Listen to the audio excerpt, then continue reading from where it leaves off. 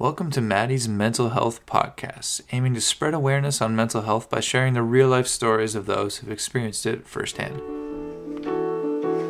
I decided to ask my question one more time before I give up for good. Mr. Hanson, I say, what is anxiety? What do you mean, Tommy, he asks. There's some chalk on the ledge under the chalkboard, so I grab it and write on the board. Then he says, Tommy, anxiety is when you feel afraid that something bad is going to happen. He holds out his hand and I give him the chalk. He smiles and says, anxiety is the body's alarm system that warns us if something bad might happen. Have you ever felt like there were millions of butterflies in your belly? I sure have, I say, at least once every day. Well, that's what anxiety feels like. And it can be a good thing. It can help us be safe, like when you see a car speeding down the street and you get a little scared and decide to wait and cross the street later.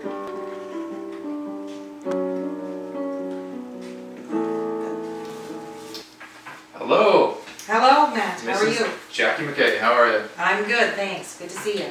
Good to see you too. Thanks so much for coming out here to do this. I really appreciate it.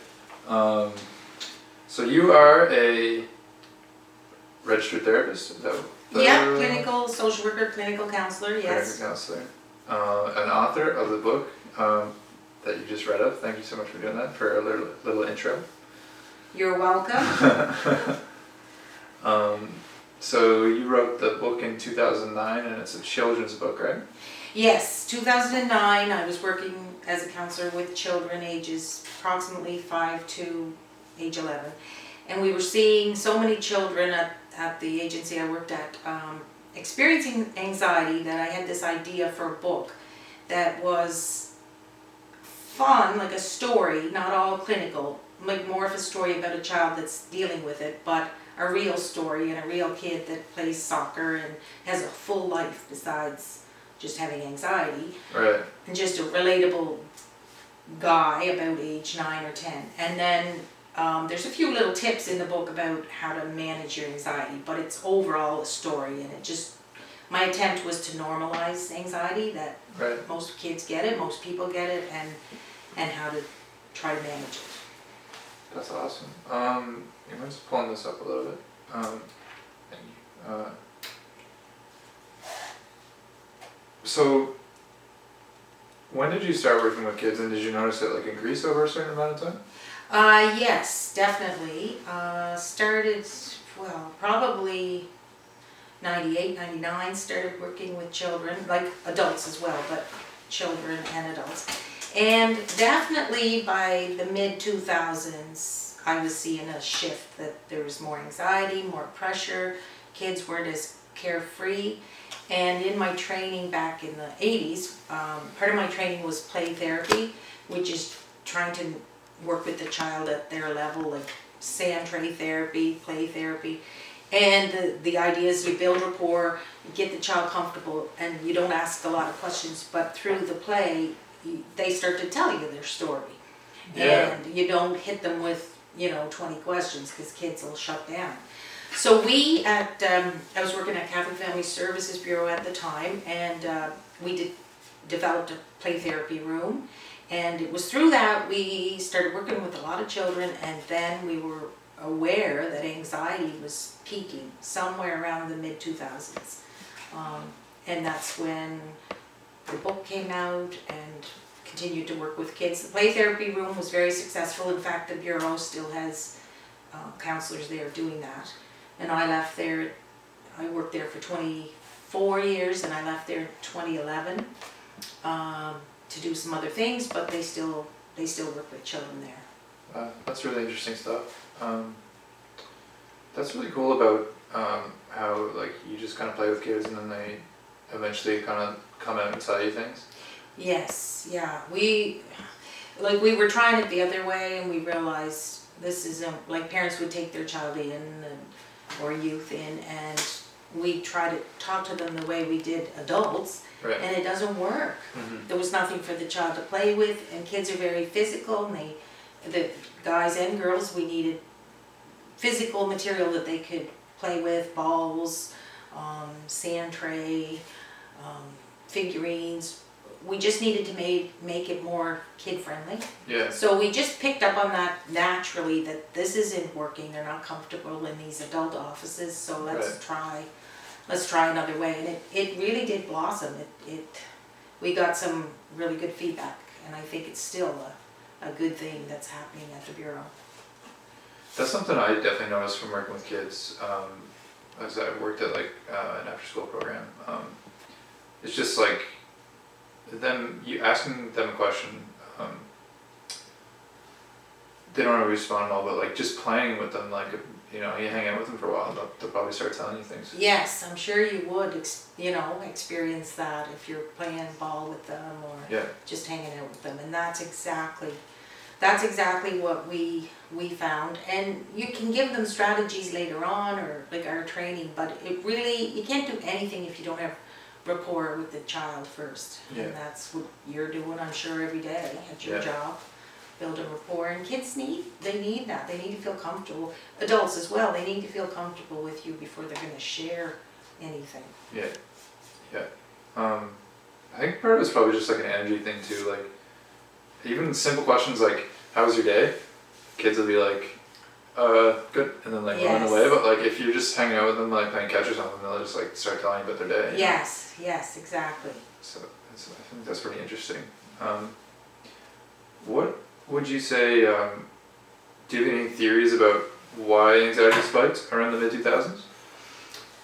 Yes, my theory on that is that lives got busier and busier and busier. Our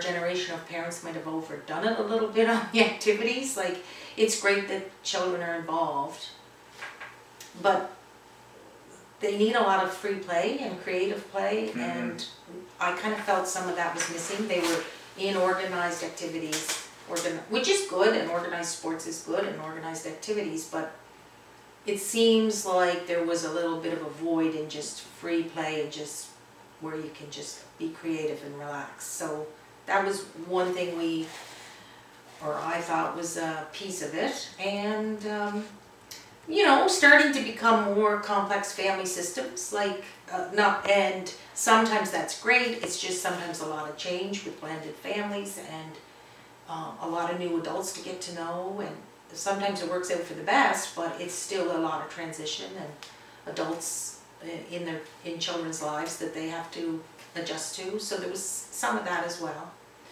And high achieving, like there's a big culture of high achieving, it seems now. Like they start kindergarten younger, and they go to full day kindergarten quite young, and there's a lot of pressure to be little successes. And some of the kids in their own way would talk about that they felt pressure to be a great hockey player, or to get really high marks. And I mean, we want them to be successful, but some kids I felt were feeling a lot of pressure to be the best. So a few things like that were definitely on my mind when I wrote the book, and the kids, some of them coming from very complex backgrounds, and some coming from fairly regular backgrounds, but many different people experiencing anxiety for different reasons, basically. Right. Yeah. That's interesting. Do you think technology had anything to do with it at that time? Yes, we were just, I think, starting to see the beginning of that at that time, and I think it's increased even more so now. It's real easy for kids to go in their room and play video games, and all the kids love it, but and especially boys, I think, some girls too, but and there's nothing wrong with that to a point. It's just sometimes you lose your coping skills, and it's team sports, and I'm sure because you're athletic, it's team sports and playing outside, not even organized sports, but just playing ball or something that people learn Social skills?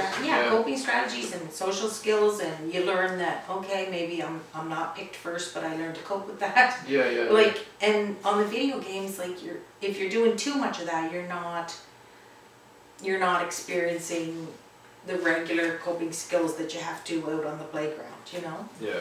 So I do think that's a part too, a factor, for Yeah. sure. Mid-2000s, I'm just thinking about like, because I think video games, like handheld video games, were just starting to come as a big thing then. Yes. So that could have been part of it. It's interesting though, like I wonder what the shift was for the high achievement, because it's definitely something that you see in today's society and that I definitely notice. Yeah. Although I don't really have much to compare it to, but it's like, there's definitely the high achieve culture. Oh, totally. Like this talk about you got to get signed up for this daycare and signed up for this kindergarten, and that started when we had our first child, and it's just escalated. Like, and coming from like being born in the 60s, I had the other experience where like you just go to school and you do your best, and it wasn't like you had to be at the best school or the like, and I think our generation, well, there wasn't perhaps as much access to things, but there just wasn't as much pressure. It was like, yes, go to school and school's important, but it wasn't so... Like it's everything, like portrayed like it's everything. Yes, exactly. Yeah. So, you are the mother of my friend, Yes. who had passed away a couple of years ago. Right. Just so people know how we know each other. Right? His name is Ben. He died of cancer a couple of years ago. He was your son. And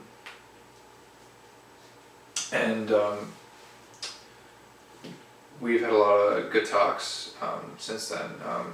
I was good friends with Ben, and Carrie Lynn, my girlfriend who died, actually died a couple months after in May, and Ben died in November, right?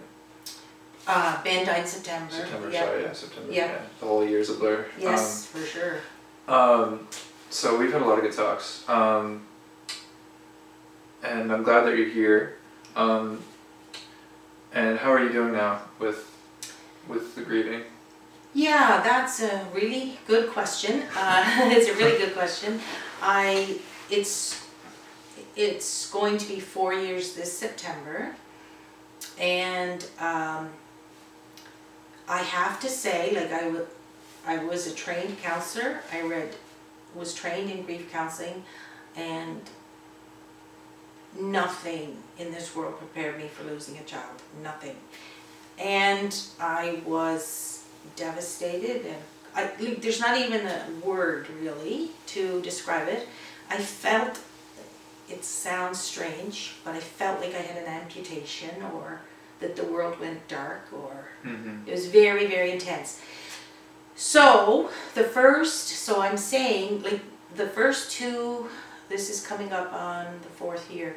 The first 3 years, I had a lot of support. You as friends, your peer group and Ben's friends have been great supports. I had family support. I have a lot of friends in the mental health profession. And so I kind of coped through it, but I was having a really rough time, but it was just natural grief process, but very, very hard.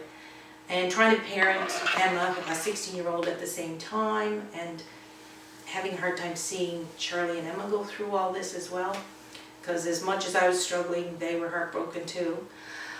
So the first 3 years was very, very hard, but it was I wasn't fully depressed, but on the 3rd anniversary, which when you say how you doing now, you kind of, with grief, it's so strange, but I think if you haven't had a depth of loss like we've had, like you with Carrie Lynn and me with Ben, I think there's a notion out there that you're good, not good, but you're kind of getting better after a year or 2 years, and the first 3 years were terrible. But I have to say the 3rd, I wasn't fully depressed, but by anniversary number 3, I hit a depression, and I had to get more serious help, because I think I was tired carrying the grief. I'm not sure why the 3rd anniversary. I was tired carrying the grief. It didn't seem to be getting any better. It's an ache that never leaves. So Yeah. it was, so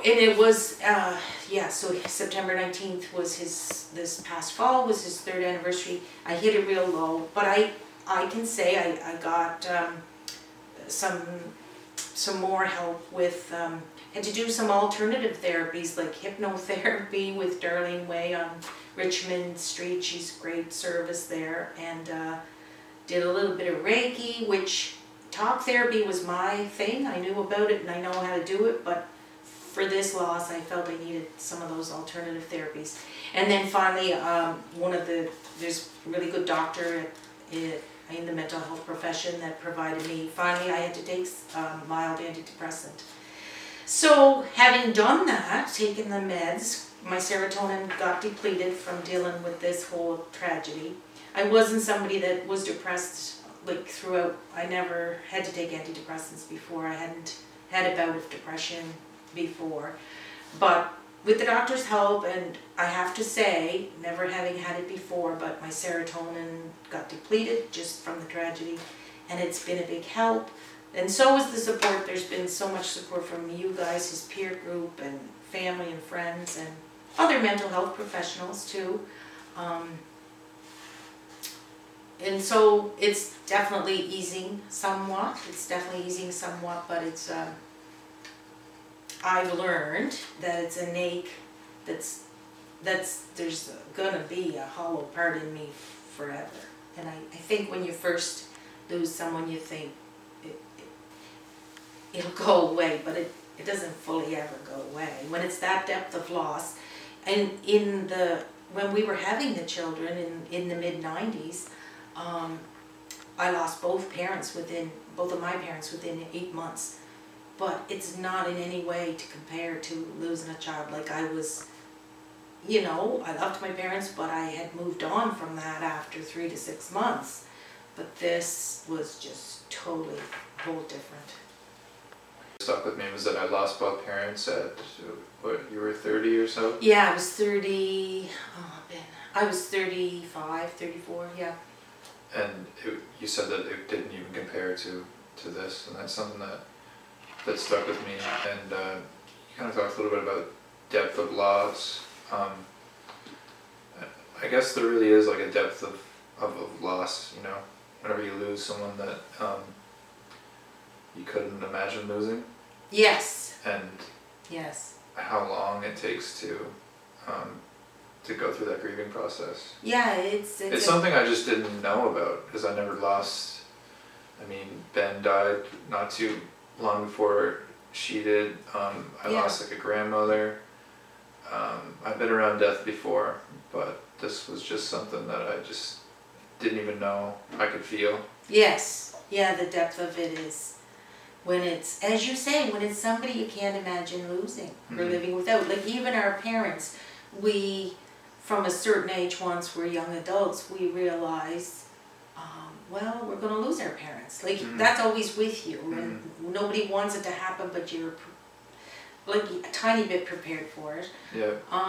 But losing a significant other for you, I'm sure, and losing Ben for me was just like I really literally felt.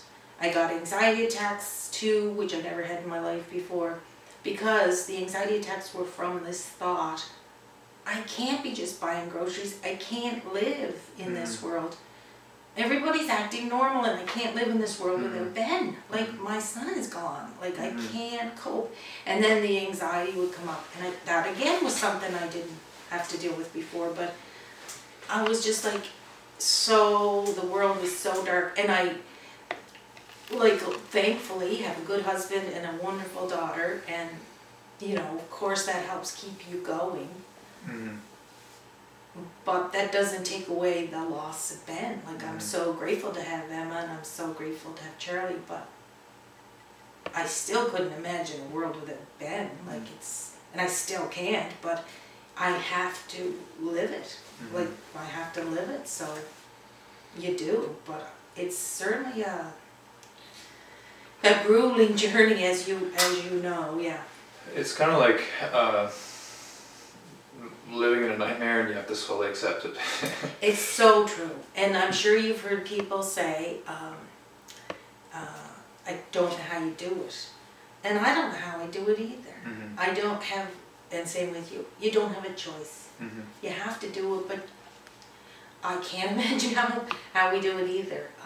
It's kind of like when people say that, or you're so strong. I mean, a lot of these feelings came up when it first happened too. It's like you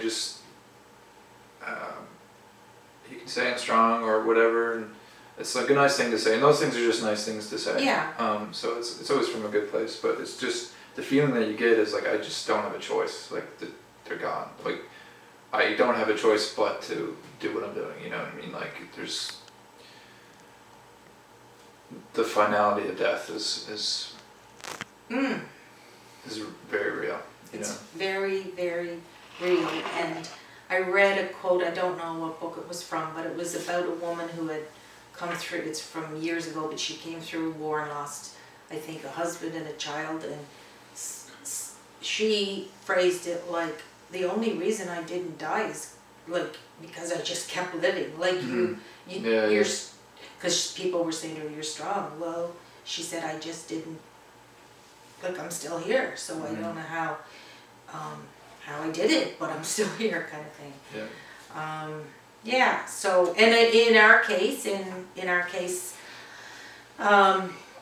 when Ben was told Ben's cancer was very aggressive. Like there's cancers and then there's cancers, and Ben's was one of the most aggressive, osteosarcoma in the bone, and then it spread to his lungs, and it happened really fast. We had 1 month from diagnosis to his death, and he was in pretty good shape. Like he wasn't like suffering where you're thinking. They thought it was a ligament issue at first, and he was planting trees in New Brunswick, and he looked great that summer. So it was just a voracious cancer that when it hit, it took over really fast. But I guess what I was going to say there was Ben was told he was terminal at 19 years old, almost 20, but 19.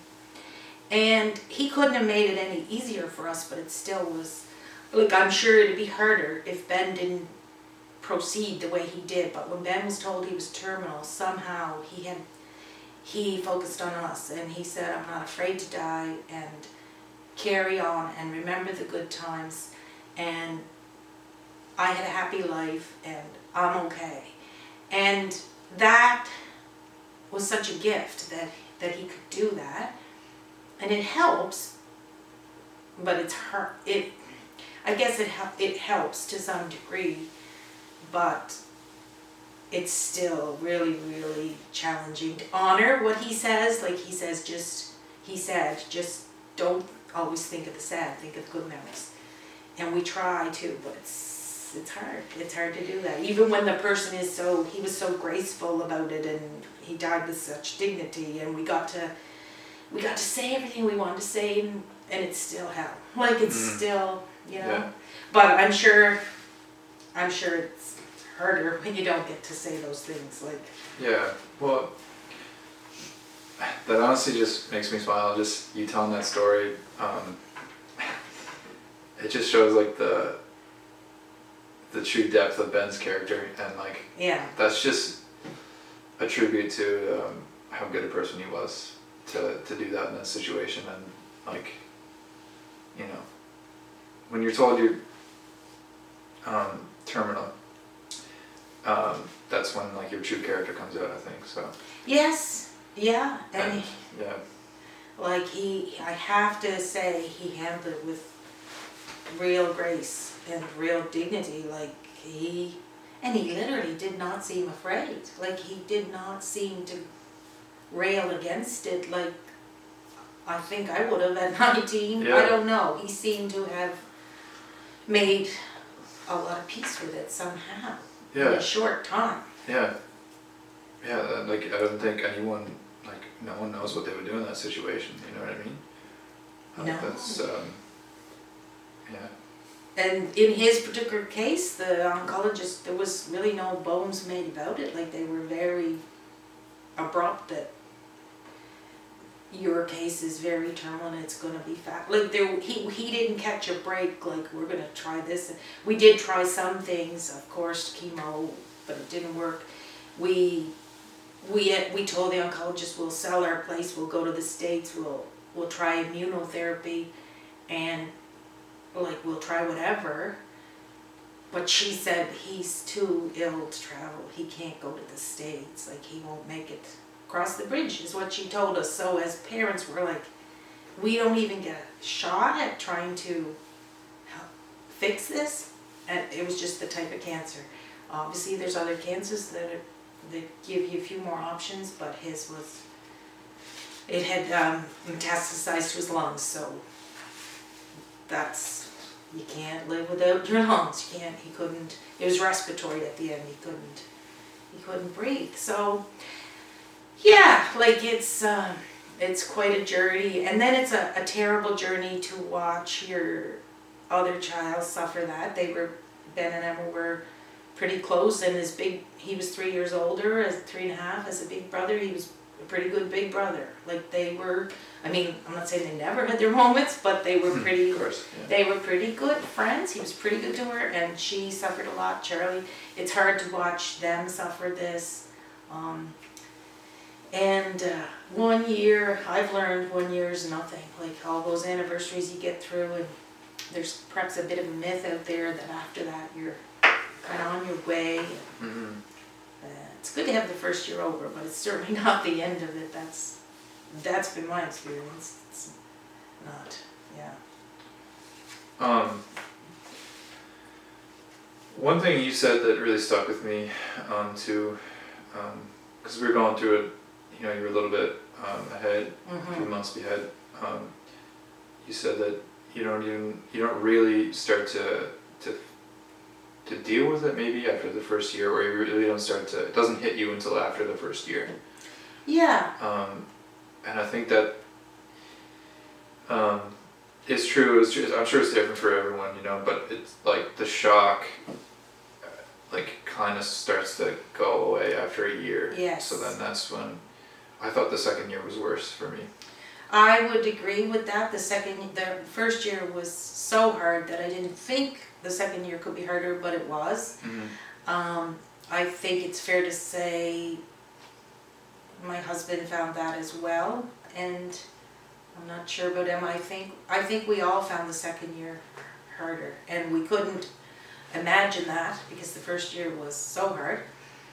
And then the second year is like harder in some ways because life is moving on, and you're not, and they're not with you anymore, and people are supportive. People have been great, but it's everything's moving forward, and that's hard too. It's hard to see life going on, but that's the way it is. But yeah, and the shock wears off.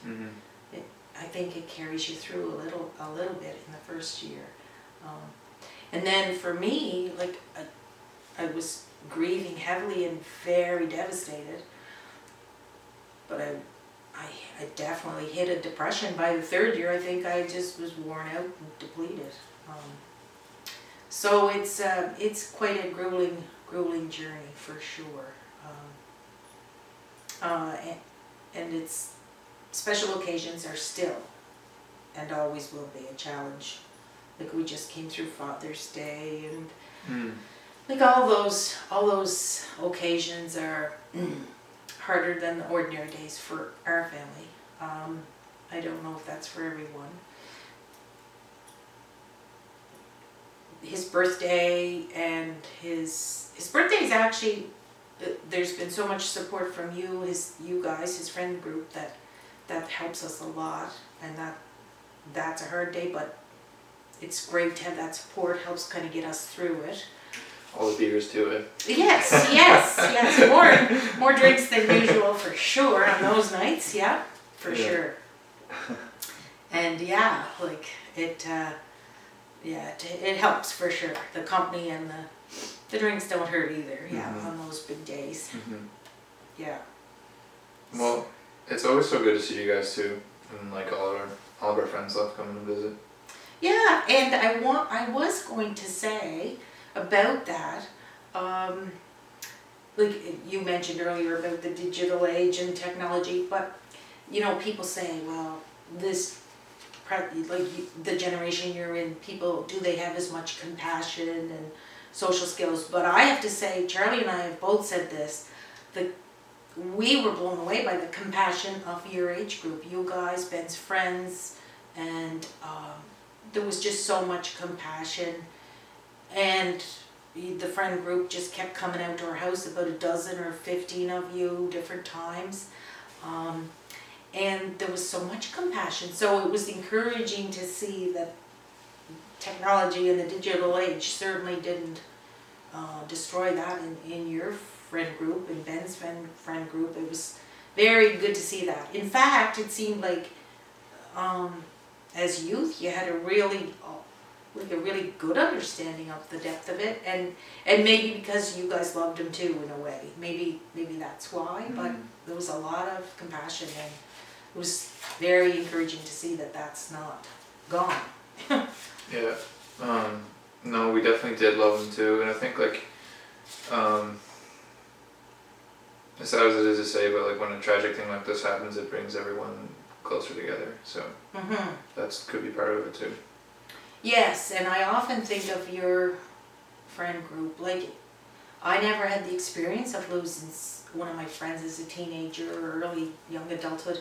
It must have been quite well for you it was a double shock because Ben and then Carrie Lynn, but it must have been quite like at that age you don't really expect those things to happen. No, not at all. Yeah. You think you're invincible, and yeah, that's the way it's supposed to be at 19 and 20, that carefree, you know, but it's... Yeah, very carefree. Death is not even something you're really thinking about. Yeah, I remember when Ben died, it's just, it's just a shock. It just, I mean, it wasn't that long ago, but it feels like a really long time ago. Yes, yeah. To me anyway, you're just like a kid, and I remember just thinking like, I can't wait till he gets back. We're all gonna hang out, and then, you know, that's it. It's just, it's crazy. Do you mind me asking, are you doing any better? Is that... I would say that I'm doing better. This last year has been better. It's a period of growth for me. Right. I still deal with it every day, like, it's on and off, but I would say that I'm doing better now, and I'm finally starting to feel like I have some peace of mind or clarity.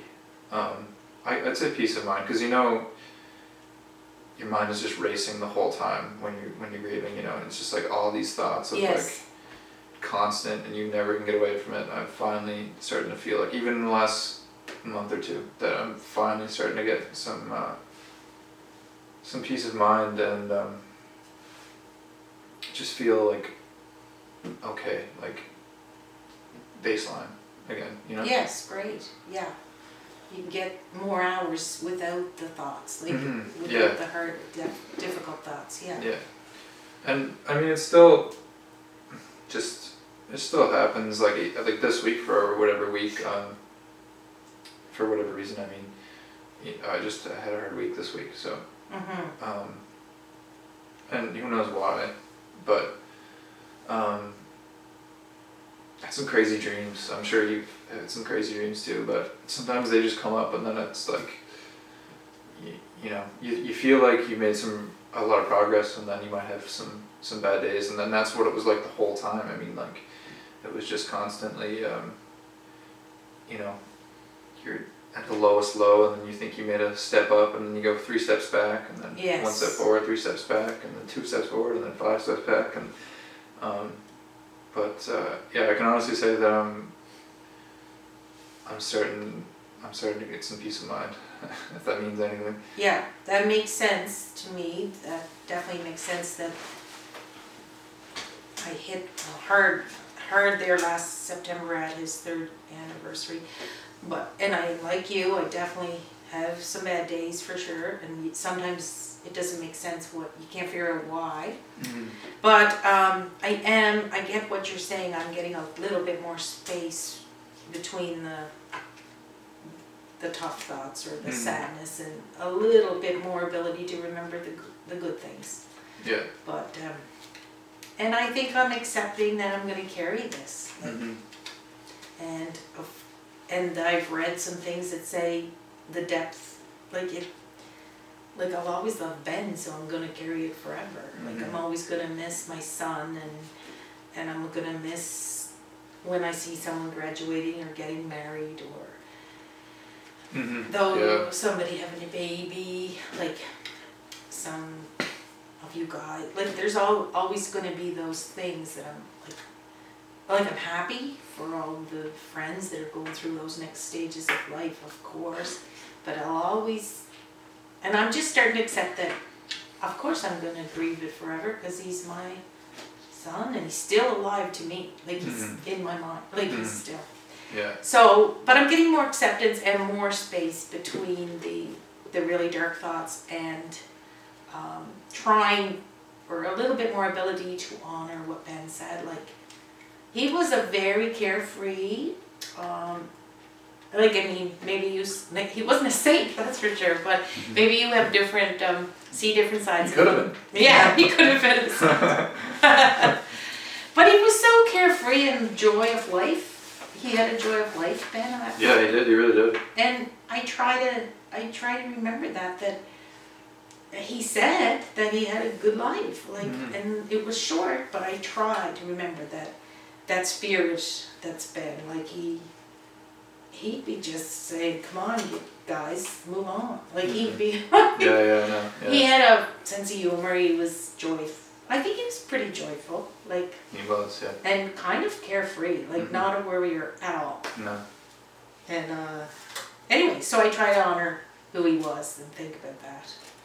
And I could almost hear it in his voice. So just go have fun, man. That's exactly. Yes. That's exactly. Like, live your life, man. Yeah. Yeah. He had this philosophy that just get on with things, and fun was a big part of that for him, and a joy of some spirit. He had some spirit.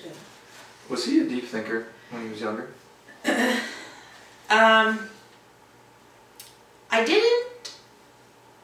I didn't know the extent of that, because he always kind of hit it with that sense of humor and that easygoing kind of manner.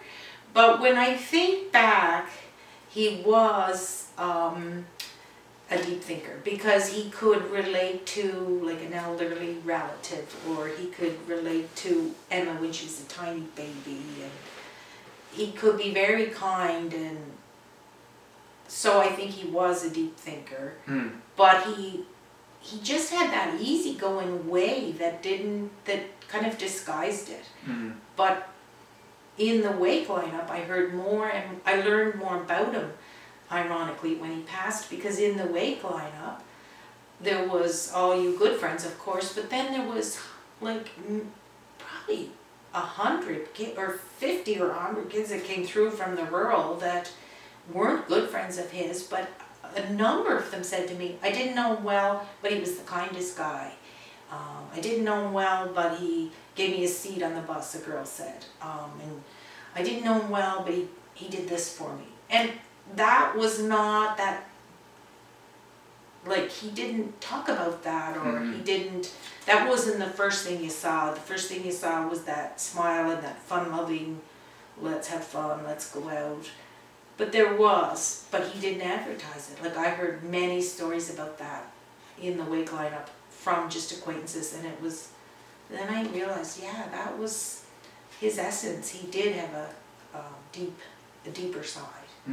So that was, and as a little child he did, but he always kind of had that humor that it wasn't the first thing you saw. It was this deep thinking, you know? So, Ironically too, a couple of his friends, good friends, had said, and his girlfriend at the time, and Emma, his sister, had said that Ben often said to them that he was going to die young. And I said, really? Like, do you just mean you might be having a couple of beers? And he'd say, and they said, no, he talked about it. And he never talked about it to his mother, that's for sure, but there was some, he had said that a number of times, so it just kind of makes you wonder if people know things, or, if it just... It does make you wonder for sure. It makes you wonder. And he certainly wasn't as shocked as I thought he'd be when he was told what was happening, so I don't know. Who knows? Maybe he was a little more prepared than I thought, I don't know.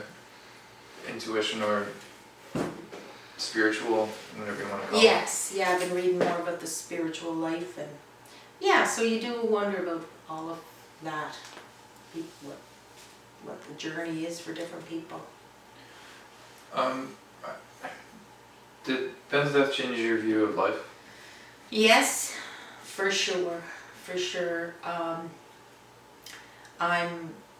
I'm much less worried about outcomes, like, in the sense of, like, you could get worried about this or that, or like job or school for Emma, or little things do not worry me anymore. Mm-hmm. Like, I don't worry as much because I'm like, nothing is really that important. There's there's big things that happen in people's lives, that's important, death, and there's some tragedies but so many things are not worth worrying about. Mm-hmm. I did learn that, and I'm a little bit more mindful because I was in such pain the first years. I was in such depth of pain that I've learned to enjoy moments, which I've been forced to be mindful, because like for the first years, like you mentioned, you're like racing thoughts, and the pain and the thoughts are so intense that you can't really get a break from it. So even on those early years, if you could enjoy a cup of coffee for 5 minutes and not have a thought, then you're like, I really am glad I can just have 5 minutes and not be thinking about the loss. Mm-hmm. So, and now I get more space in between, but I do find I'm more mindful about, I can't be happy about everything because I've lost a son, but I have learned to enjoy seeing some of the smaller pleasures in life, like the dog playing, or trying to enjoy a good meal, or trying to enjoy nature, or trying to embrace when something good happens to Emma or Charlie. Like, I'm more able to enjoy the moments, but so it's changed that way. But yeah, I'd say that's the biggest change. And working on this one, but you take your optimism takes quite a knock. Like, I have to really struggle to believe everything. Like, optimism is not my strong suit now, because one of the worst things that I could imagine happened. Mm-hmm. Happened to me, so I struggle with that optimism.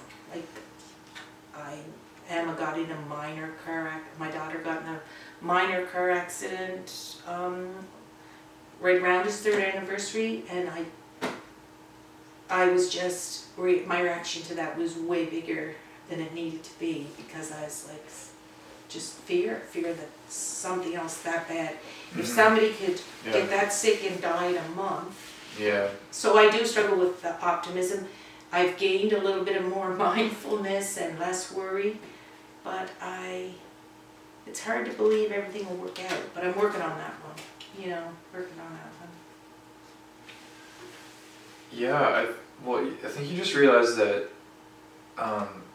like, how temporary and how fragile life is. Yes. And how easily it can be gone as fast as it was there. Yes. Yeah.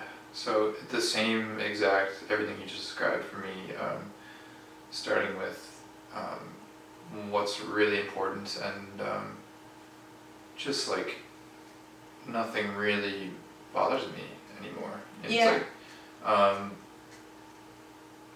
no one's dead. Like that's the first thing that comes to my mind. If like something doesn't work out, or like we get ourselves so stressed out over and worrying about things like, am I gonna get this job, and school, whatever it is. Like no one's dead. I'm still okay, Yes. healthy. People I care about are healthy. That's really what's important, and everything else is, it kind of is freeing in a way, because you just like, you realize like what is actually important, and you're not stressing about shit that isn't. So true, so true. It's like, that's a good way to put it, because it's often my first thought too is, this could be so much worse. Nobody's in the hospital, nobody's dying here. This is nothing. This is nothing worth worrying about. Yeah. And I guess I'm a little bit more empathetic. I was pretty good that way, because that's my profession, and I was a counselor, but I'm definitely more empathetic to tragedies, like other people's losses, even some of the major tragedies you see, like with other countries and children. Yeah. Oh yeah. Yeah. Children suffering and so on. But for sure, you don't have much time for the trivial parts of life anymore. No. So the worrying has dissipated somewhat, for sure. Except when it comes to the people I love, and then it might have increased a bit. Yeah, because you realize what could be, the Yes. pain that could be. Yes. And I think that goes with, like you said, like you're more empathetic towards seeing other people's loss. I feel that too. And I think that's because you know what they're going to go through. And I see that when someone dies, it's like, I just empathize so much for them, and I just know what they're going to go through. Yes. Sorry. Oh, my phone is ringing over there. Just one sec. Your Oh, yeah. Empathizing with people's yes, death. Yeah. yes. Are we still going good? Yeah.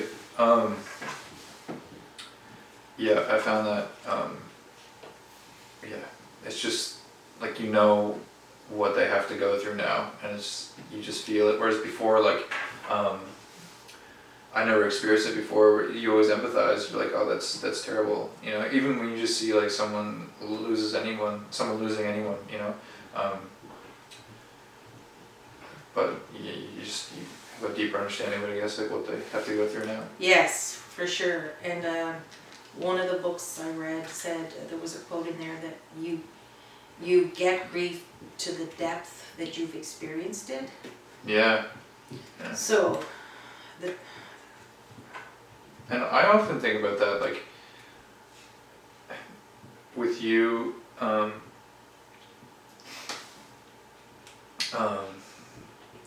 you guys, Emma, Carrie Lynn's parents,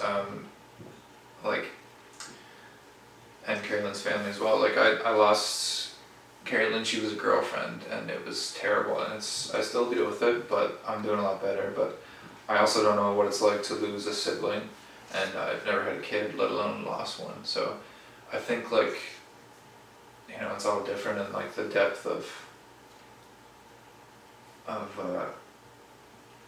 grief is, I don't know. It's hard to compare pain, and it's hard to know what people go through, and I empathize for you guys, because I couldn't imagine it. yeah, it's really, really hard. It's really difficult. I can't speak for Emma, but I have a feeling the heartache of losing her brother was bad, and was really hard. She found, of course, she loved Ben. And then she, in some ways, lost the parents she knew. Because our core is still the same, but we were in such grief that I'm sure it was scary to see that sometimes, how sad we were. Yeah. So, and we did as best we could in terms of making sure, like, things were looked after for her and so on. But I'm sure, and a sibling loss, there's a lot of information that says it's kind of the silent loss. Like, it's not, like, when parental loss is, there's lots of books on it, lots of information on it. Sibling loss, not so much, but they suffer greatly, and I think, I shouldn't speak for Emma, but I think she's finding it, she's getting more space, more peace as well, like you, but it's quite a tragedy to go through at 16 years old, like when No, it really is. you're supposed to be out having fun, and yeah. She's done well, but it was a very difficult thing for the whole family, yeah. And Charlie losing his only son, that's, well, either child would be terrible, but he does, there's just so many losses within this, you know. Mm-hmm. Yeah.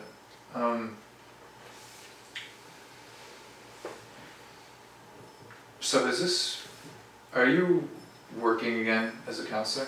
Yes, and that's another part of the story. I was full-time the last few years before Ben died. I had been part-time when they were little kids, and then when they got into junior high, I started working full-time again, and I was full-time at the mental health center here in town, and my job was a very intense job. It was intake screening for potentially suicidal youth, so I had to screen and try to indicate who needs to get in quickest and as best you can to try to facilitate services. So when Ben died, I didn't go back to work. I was off work on disability because of the loss, and then I decided I couldn't go back to that intense of a job. It was, with what I was feeling and dealing with, I couldn't do it.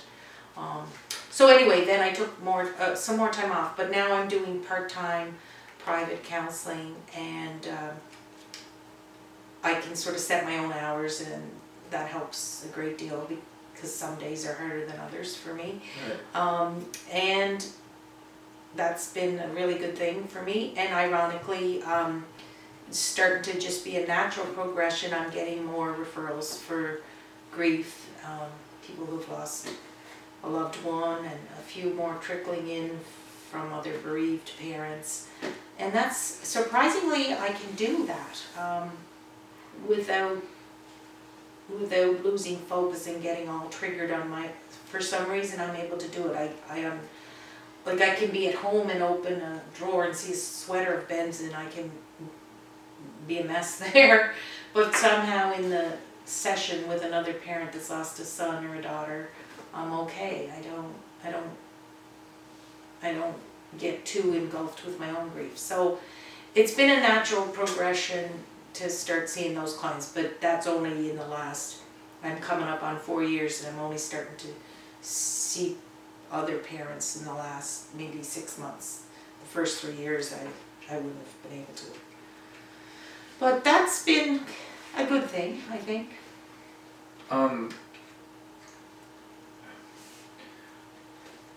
Was it, given your knowledge on the subject, was it kind of odd to go through it yourself? Maybe having helped people go through it before, like as far as grief, and like, what's it like now counseling people, like after being through it yourself? Yes, it was kind of strange having the job I had, because for 2 reasons. Because it's a job counseling people, I was kind of out of a job because full time, I couldn't go back. I couldn't counsel people when I was that low in grief. And number 2, like I knew so many counselors that were kind of friends that it was hard to find someone that I didn't know personally to go to talk to. But then I do think I do think I worked with people who had lost children before, who had been through grief similar to yours, and I think I did my best, but I underestimated it. I did my best, but I can clearly see now that I underestimated the depth of it, and how it's changed how I work now is I would take a lot more time with those clients. I would recognize that it's going to be a long process. I would ask to see their picture. I would ask about that person more. Like, totally have a whole deeper level of, and I get how much pain they're in. Like I really understand how much pain, like they can be buying groceries or going to a job, but I understand that they're suffering every minute, like every hour of that day. They're struggling to just do the normal things, and the fatigue, and like I'm sure you experienced it, we all experience it with grief, but like you say fatigue and loss of energy, but it is so fatiguing and your energy is so low. Like I just understand that so much better. There was times Emma was in grade 11, there was times I'm like, I get up, I make her breakfast, I might drive her to school, make her breakfast, and go back to bed. But make sure I'm up when she gets home. But I was so fatigued and lack of energy. I just made sure I was there for her, but then once she was at school, I had to go back and rest because I was just. So I understand that depth of it for people, that there's these grief checklists like fatigue and trouble sleeping, insomnia, and low energy and forgetfulness. And when you do a checklist, it's almost like, I don't know, minimizes it or something. I just know how deep those things check off go. Like it's a struggle every day in the beginning, in the early years. It's kind of like the difference between reading and understanding versus going through it yourself. Totally, yeah. And I do think we need more advocate. This is why I think I'm really proud of you doing this, and I think it's great you're doing this, because I think we need more talk about this. Grief in our culture, I think, is minimized a little bit or not discussed maybe that much, and I think there needs to be more avenues for helping people deal with grief. I'm not sure we're doing enough, really. Yeah. I don't even know. This hit me like over the head like 3 years ago, and yes, I've just been in it the whole. I feel like I'm finally starting to see the light and be the person I want to be, like myself, and come out of it a little bit. But I think I just had no idea before. So maybe you're right. I think it's not something young people talk about, or unless they lost somebody, right? Yeah.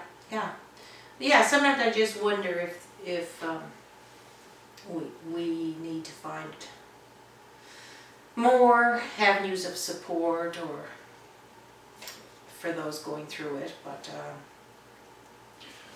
it seems like there just should be more support for mental health in general. Yes, I think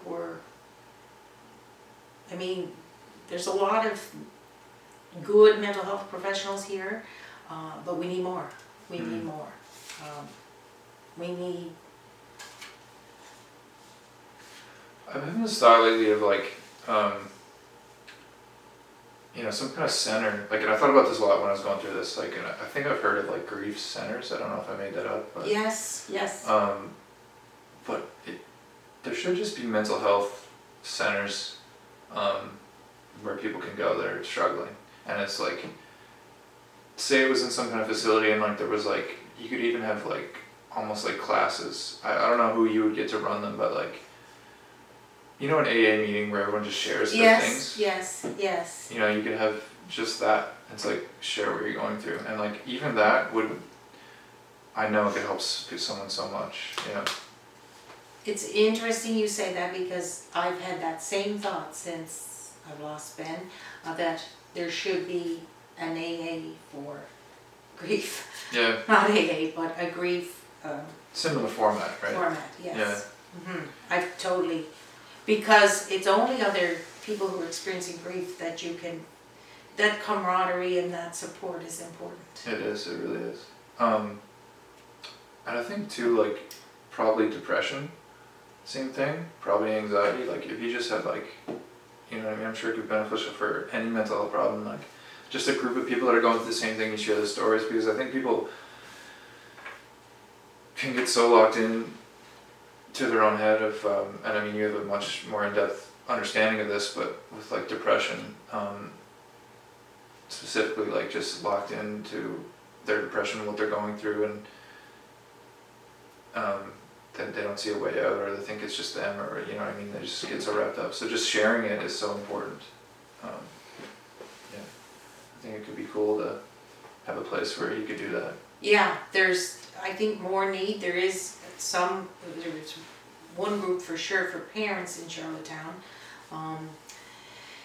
And that's great, but I do think we need more resources somehow, and not like, there's just so many layers of grief. Like that particular one that I'm thinking of was for parents, but then there's your situation where it's a significant other, and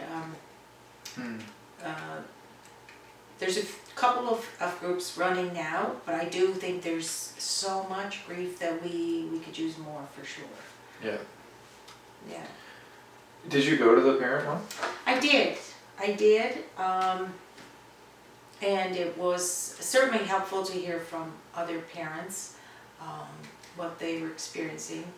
But I didn't stay very long. Sad. Partly I just did not have the energy at that time to like, it was good, and it was good to be acknowledged that other parents were dealing with this, but I found my energy was so low that getting out on a Sunday afternoon and going to the group, personally for me, was just a little too hard at that time. Mm-hmm. Yeah. Now other people would get energized from that, but I found it, I just needed to be home and in my safe place at that point. Yeah. It's all about what you can do with the time too, right? Yeah. Yeah. That first couple of years is pretty rough. And in your case, there wouldn't be a grief group that would suit your particular need at that time. I don't think there's anything that's specific. I honestly don't know. Yeah. But yeah, and you'll look for it too, even when it happens. I remember like searching up on the internet, like people who've lost their girlfriend to suicide or significant other, and just reading stories, just because I was so like felt really alone. In the situation, and like that, just reading them, just like, you know, telling the story of what happened, just made me feel a little bit better, at least just knowing that. So yeah, I think Yes, websites helped me a little bit too. There was one, Open to Hope. It was about loss, not just child loss, but other kinds of loss as well. And a bed. Open to Hope was for general, any kind of loss. A Bed for My Heart was for child loss, and those, just like you, I was searching for like other people that lived through it and how did they live through it. Mm-hmm. It's good to hear those stories that they're like, okay, they're 4 years in or they're 5 years in and they somehow made it through. Because in those early days, you're thinking, how am I gonna ever? You're just looking for like a path. Like, is there a path out of this? Yes, is there a path, and how do I keep going? You know. Yeah. Is there anything that you did along the way, kind of to help you? I know there's probably 100 different things, but is there any really significant things maybe that you used to help you along the way with grieving and mental health? Yes, for me, I needed to rest a lot, and I'm not saying that's for everybody because there's always the risk that you're resting too much, but I don't mean that. I wasn't in bed for days or anything like that, but I did find I needed to rest, like lie down sometimes. I was just maybe for 20 minutes here and there. But the other things that helped me the most were hypnotherapy, which is not where you're fully hypnotized necessarily. It's more of a guided visualization to help calm down the brain because you're so on high alert and stressed. Hypnotherapy is, there's a person trained in it here, Darlene Way. at Atlantic Hypnosis Center. And that helped me. It helped take some of the edge off, reduce the pain. So what is the session? Yeah, I've recommended Darlene and hypnotherapy to a number of people since then, because now I've gone through it and I trust it. So it was a good, so you go in, you talk, it's a little bit of talk therapy in the sense she gets to know, asks a little bit about what brings you there. But then she moves into an exercise depending on your situation. For some people, they're coming for anxiety. I was coming, of course, for grief. And she takes you through a guided exercise that's specific to you. And in my case, it was a visualization, trying to take me through a visualization of seeing Ben at his best and the way he is and was. And not seeing Ben, like I was having trouble moving past, and I still do some days, seeing him, watching him die in his hospital bed. I could not get that image out of my head, and that was robbing me of the beautiful young guy, the handsome young guy that was Ben. So I couldn't get that image out of my head, and she helped me by taking me through some guided images, visualizations about seeing Ben, and she talked me through it and talked me through some of what did he look like when he graduated, what did he look like. So that was very helpful, and that was specific to me, but she does have guided exercises for different people, different situations. So that was very helpful. She's here on the island, so it's a great resource. And another Reiki, which I would recommend to people, but before this I didn't know anything much about it. And my daughter's studying that as well, so I'm learning more through her, but also learned through my daughter, because she's studying it, and through this person I went to see at Health Within, Denise Arsenault. She's a Reiki master, and that's a session where you go in and there's energy blocks. They're trained that they can sense energy blocks in your body, and when you've been through a trauma of losing somebody, it's a trauma to your mind and your body. And there's a story about that. I don't know how much time, but there is a story about that that's quite significant about the energy block. I don't know if this is the time to. You can go into it if you want to. It doesn't. Yeah. Doesn't matter. We got time. Okay, so just to highlight how powerful Reiki did help me. Again, everything just helps you reduce the pain. I'm not saying you're pain free, but it helps reduce the pain of the loss. But with the Reiki, I had the experience of not being in a teary mode that day. Like having gone through grief, I'm sure you know there's days where you're very, very emotional, and other days you're a little bit better. So that particular day, I wasn't in that teary. I didn't feel like I needed to cry. I was in there for Reiki, and I wasn't in that emotional place. So she does the Reiki, and so she basically touches lightly on your shoulder or your chest or your. In my case, Ben had cancer. His original site was his left knee, and I wasn't even thinking about that at that particular time. I was thinking about Ben, but not where he got the cancer. Yeah. She touches my left knee, and it wasn't like crying. It was like gushes of water just came out of my eyes. Like I didn't even have any sense that it wasn't even like crying. It was just like water flowed out of my eyes, like a lot. And then she just kept going, and I'm like, I didn't have any control over it. Like it was something about the energy system in the body. I had no control. It was involuntary. Like it just happened. She kept going, and at the end of the session, I said, what the heck was that? And she said, you are a mother, and you were trying to carry his pain for these 3 years now. You're trying to carry that pain in your knee. And that was blocked energy, and it was just powerful. Like I did feel a little lighter after. I wasn't thinking about going through my days thinking about like his left knee or my left knee, but there was something about that body, my body was holding that, like. So it was some kind of release. It definitely was a release, and that's what, like my daughter knows more about that, but that's what they call it, an energy release that the body was carrying, holding on to. So Reiki was helpful, and this is gonna sound like not everybody is, and I never thought about it before either, but I went to a medium a few times. Renita Baird is a medium on the island, and that was helpful too, because I got some messages that were said to me that really nobody else but Ben would know. So Right. I found that helpful. I had to try it because I just felt I have to go talk. If there's a chance that this works, Yeah. I need to talk to somebody who Mhm. could connect me with them. Mhm. So those were three very helpful things for sure. I think at that point it's like I don't even care if it's not real. Like if I just gotta try.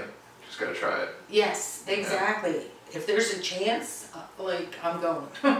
If Yeah. there's a chance to connect with that person, I'm there. Yeah. I think you're like way past ego at that point where like, no, that's not real. It's like there's a chance I'm gonna go. And yeah. If it can help even a little bit, I'm gonna do it. That's a good point. That's another way your life changes, because the ego you're not so. Yeah, when you're in that much pain, ego is not a thing anymore, is it? It's like such a high. You're so vulnerable. Yeah. You're so vulnerable, and you just realize how vulnerable you are and how vulnerable life is, and everybody that you love, and how much you need the people that you love. Like, Yeah. they're the only thing that gets you through it. Yeah. Um, Exactly. yeah. It's so true. You just feel so. I described it to somebody, asked me about it, and I said, when you say vulnerable, I said, I just feel like somebody skinned me alive. Like I felt so raw. Did you feel that your confidence went down? Yes. Went away? Yes.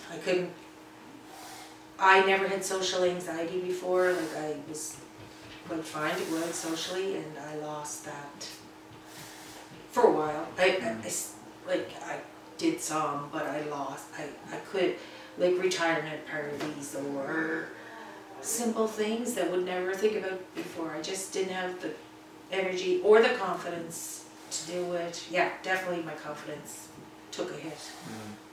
Yeah. Because I'm thinking, I don't know if I can get through the next hour, so I don't know if I can go to work today. Yeah. So your Yeah. confidence is like, well. Yeah. Yeah, mine was 100% shot. I just, I don't even know how to explain it. Just everything was gone. I was nervous around people. I just wasn't confident in myself. And it's just, I guess that happens, but it's just like, it was like the last thing that you think would happen, you know? I don't know. It was crazy.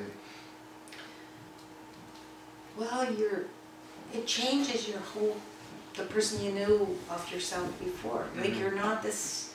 Become a new person. Yeah, you're in transition, so I think that confidence is like, it's such a huge event in your life. It's almost like becoming yourself again. So Yeah. you're like a toddler or something. You just feel like this is so huge. I don't even know who I am anymore. Yeah. 100%. And yeah, I feel like I'm finally starting to feel like I'm starting to be myself again, or the new version of myself. Is having this form of expression, like this Yes. podcast helping? Yeah. It is for me, yeah. Yeah. I find any bit of creative expression has been really helpful for me. Right. Yes. Yeah, I think you mentioned that before, that you played guitar, or you. Yeah, guitar. I play a lot of piano. Yeah. Piano's big, and drums too, and stuff.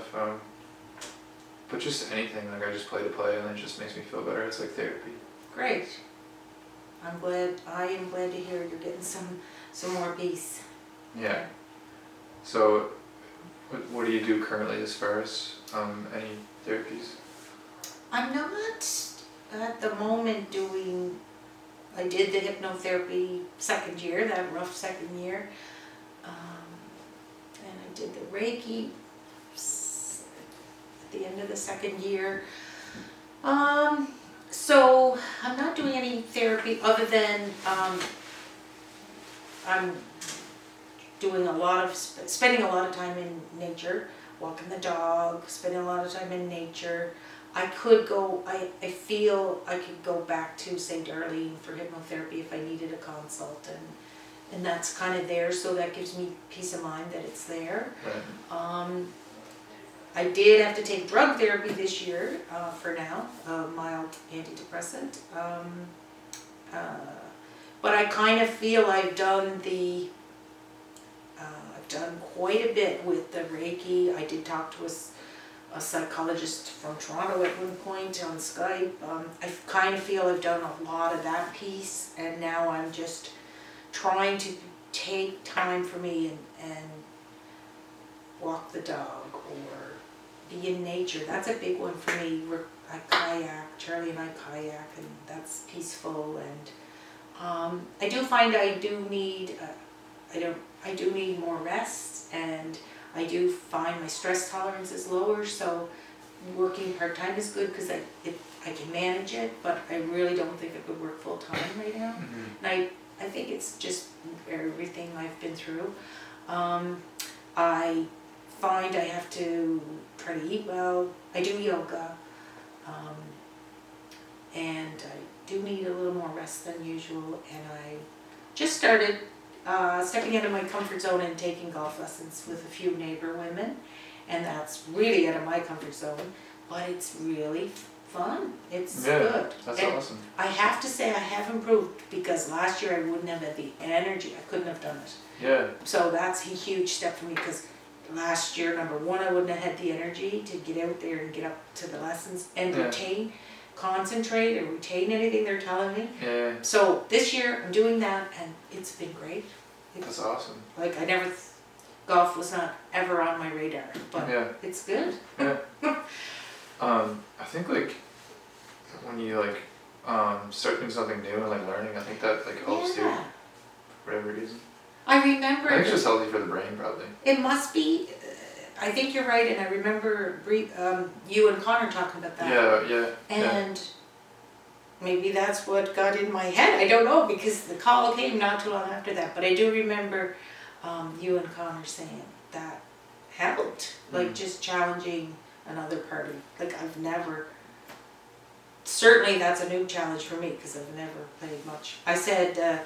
I was joking, but not really. They thought I was joking when they asked women, if you played much golf, and I said the last time I played golf was 1995, and everybody laughed, but I was serious? That was when Ben was born, so I think that might have been the last time I played golf. So anyway, it's been good, but I'm happy to see that I can do it this year. Yeah. I had no That's desire.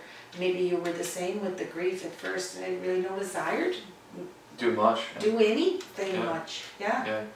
No, 100%. You're just barely living, so that's it's a big day. You're not thinking about anything extra, or learning something new. Yeah. I think maybe I'm just thinking about this deeply, but learning something new is and going outside of your comfort zone. As far as grief, it's kind of showing yourself that life is going on, or propelling yourself. Yes. Forward in life, whereas if you're just doing the same things, it's kind of just feels like life is missing, that part is missing. Yes. Life is still the same, but that part is missing. Whereas when you do something new, it's okay, now I'm living again, or yeah, good point. Yes. I just thought of that. Yeah. But now that that makes sense. I've been doing a couple I'm doing the open mic at stand-up comedy Are you? nights. Yeah. And I've been doing that for the last month and a half. It's something I just That's new. Just getting out of my comfort zone. I love it. It's Did it surprise you that yeah. that you liked it? Yeah. Yeah. It's just it's cool. I think getting out of your comfort zone, just pushing the boundaries, is definitely healthy for it in general. But yeah, it's been cool. Great. Yeah. a new challenge for sure. Yeah. So do you find like the SSRIs help? Yes. And I find they help. And I was getting pretty well. I was getting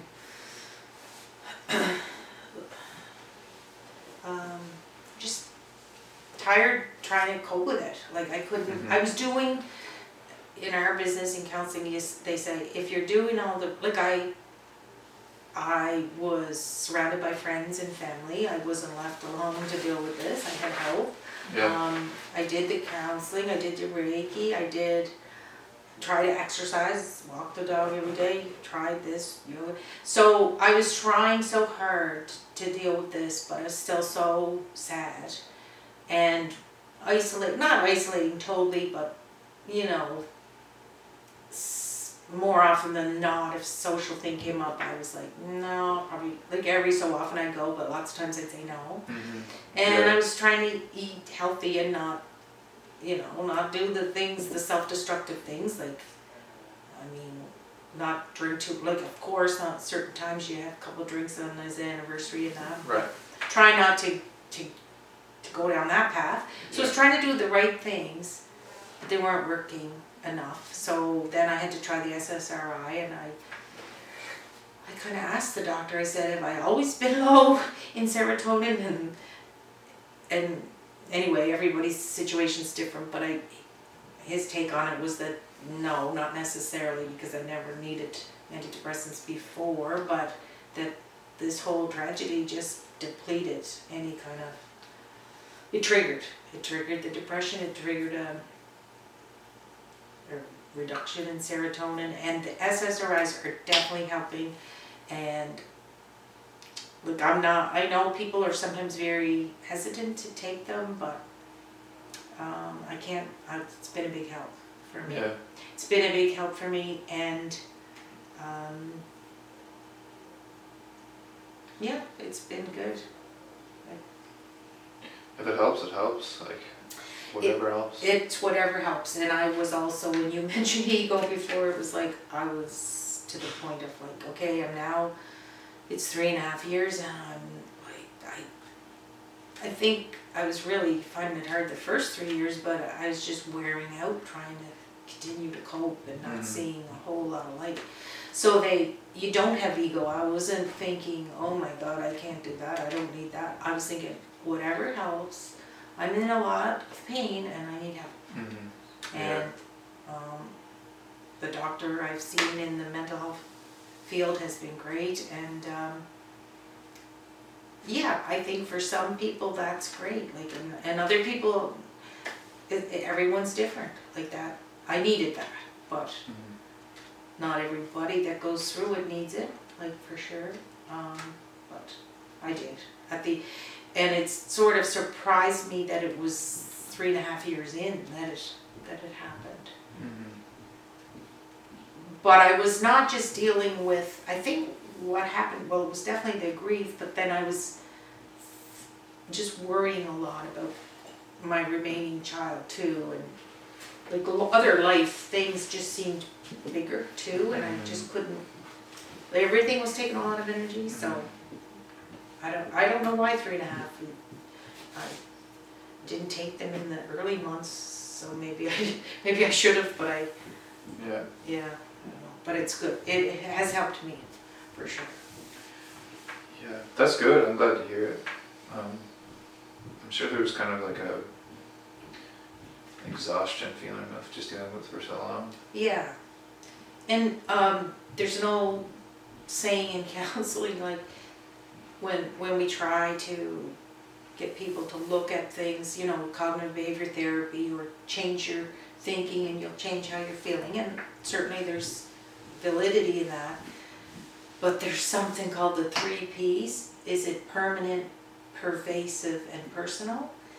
And if it's not all of those things, it's easier to maneuver your way through it. Like if you can say, well, it's not pervasive, it doesn't affect everything, or it's not permanent. But for this, losing Ben for me was permanent and pervasive and personal, and I just couldn't like it's so permanent that I was like, I can't make my mind think that this is okay. Like this is never gonna be okay. But it has given me the energy, and so did, like, of course, having like a daughter and a husband, that kept me going too. But I just needed a little extra help there to get over that loss of Ben. I'll never, and I get, no, not over it, but to deal with it better. Get over the hump of that time period. Yes, because, and now I'm accepting that, you know, that's gonna be with me. It's not gonna be as intense, but I'm sure that I will grieve Ben till I'm gone. Like, but not to the intensity, thankfully, that it was, where every day could be so painful. Like, so for sure that's been a help. So you say like the intensity is like gone down a little bit since then? Yes. Like to the point now? Yeah, like, and I had episodes like that too before I went on the SSRIs, where I'd have, you know, some good weeks, but then it would come back so full force sometimes, and not always on an anniversary. Like maybe on a day I find a book with his writing on it, or you know, there's all these reminders in his room, and we packed away some stuff, and we've dealt with his room, but there's always reminders everywhere. So I had some peace full weeks or days, but it would always come back full force. So now it's, and I still have bad days, but I get longer periods of time, and I'm having better energy. Like I'm having, my energy's improved since taking the medication. I was so depleted that I couldn't. And I think we were ultimately too, we had quite a trauma of a month. Your child is okay, then your child is deathly ill, and we had 4 weeks. And then you're in a funeral, and then you're trying to grasp the fact that he looked fine. And if there's pictures of him a week or two before he died, or a week or two before he was diagnosed, and he was looking pretty healthy. And then it was so fast and so tragic at the hospital, and demanding, and like we were dealing with a very ill person for a very brief amount of time, but that was so stressful that I think that depleted us too, like, and then the grief, of course. So there's a lot of factors there for sure. It's so hard for your mind to comprehend, like how quickly it happens.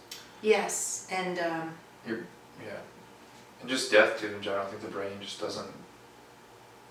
There's a defense mechanism in there, I think, probably that, and that goes into the shock and everything. But you just can't wrap your head around it. It's impossible to. After it happens. Yes. Yeah, and I think it's because you're like on the outside, you're looking okay. When you're getting groceries and but that's almost a mind game too. Like, I'm sure you've had days like that where I'm like, I'm just looking like I'm normal, and it's sort of a twisted reality, because I'm like, I'm just dying inside, but people must think I look normal today because I'm getting groceries. And it sort of does something to your mind. You're like, wow, this is painful, but what do you do with it? Like, where do you put all that? But I think it's also made me empathetic too to like what people go through, because you don't fucking know. Like you said, you just look normal, but like you just. You know, if anyone could see inside your mind, they'd be like, holy shit. Yeah. Like they are going through a lot, and they go through a lot every day. Like, how many people are just walking around with that? And people go through crazy shit, you know? Yes, for sure. There's there's no end to the tragedies that people have to face, for sure.